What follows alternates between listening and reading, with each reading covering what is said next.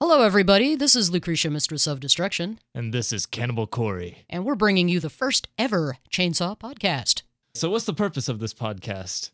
The purpose of this podcast is to introduce our listeners to regional and or unsigned small label acts that they might not be getting through the mainstream media, and we want something that you can't get anywhere else. Let's go ahead and get things started. This band is called Escher, and we're going to be playing a song called Running Underwater. Second, we got Coils of the Serpents, the King of the City of Steel. He meant to say the King of the City of Steel, but he's had too much coffee this morning. He's a little weirded out. And we'll wrap up this little set with local boys from RBT, straight from Hazard County with Burnout. Awesome. Awesome. Now can we play some music? Yes.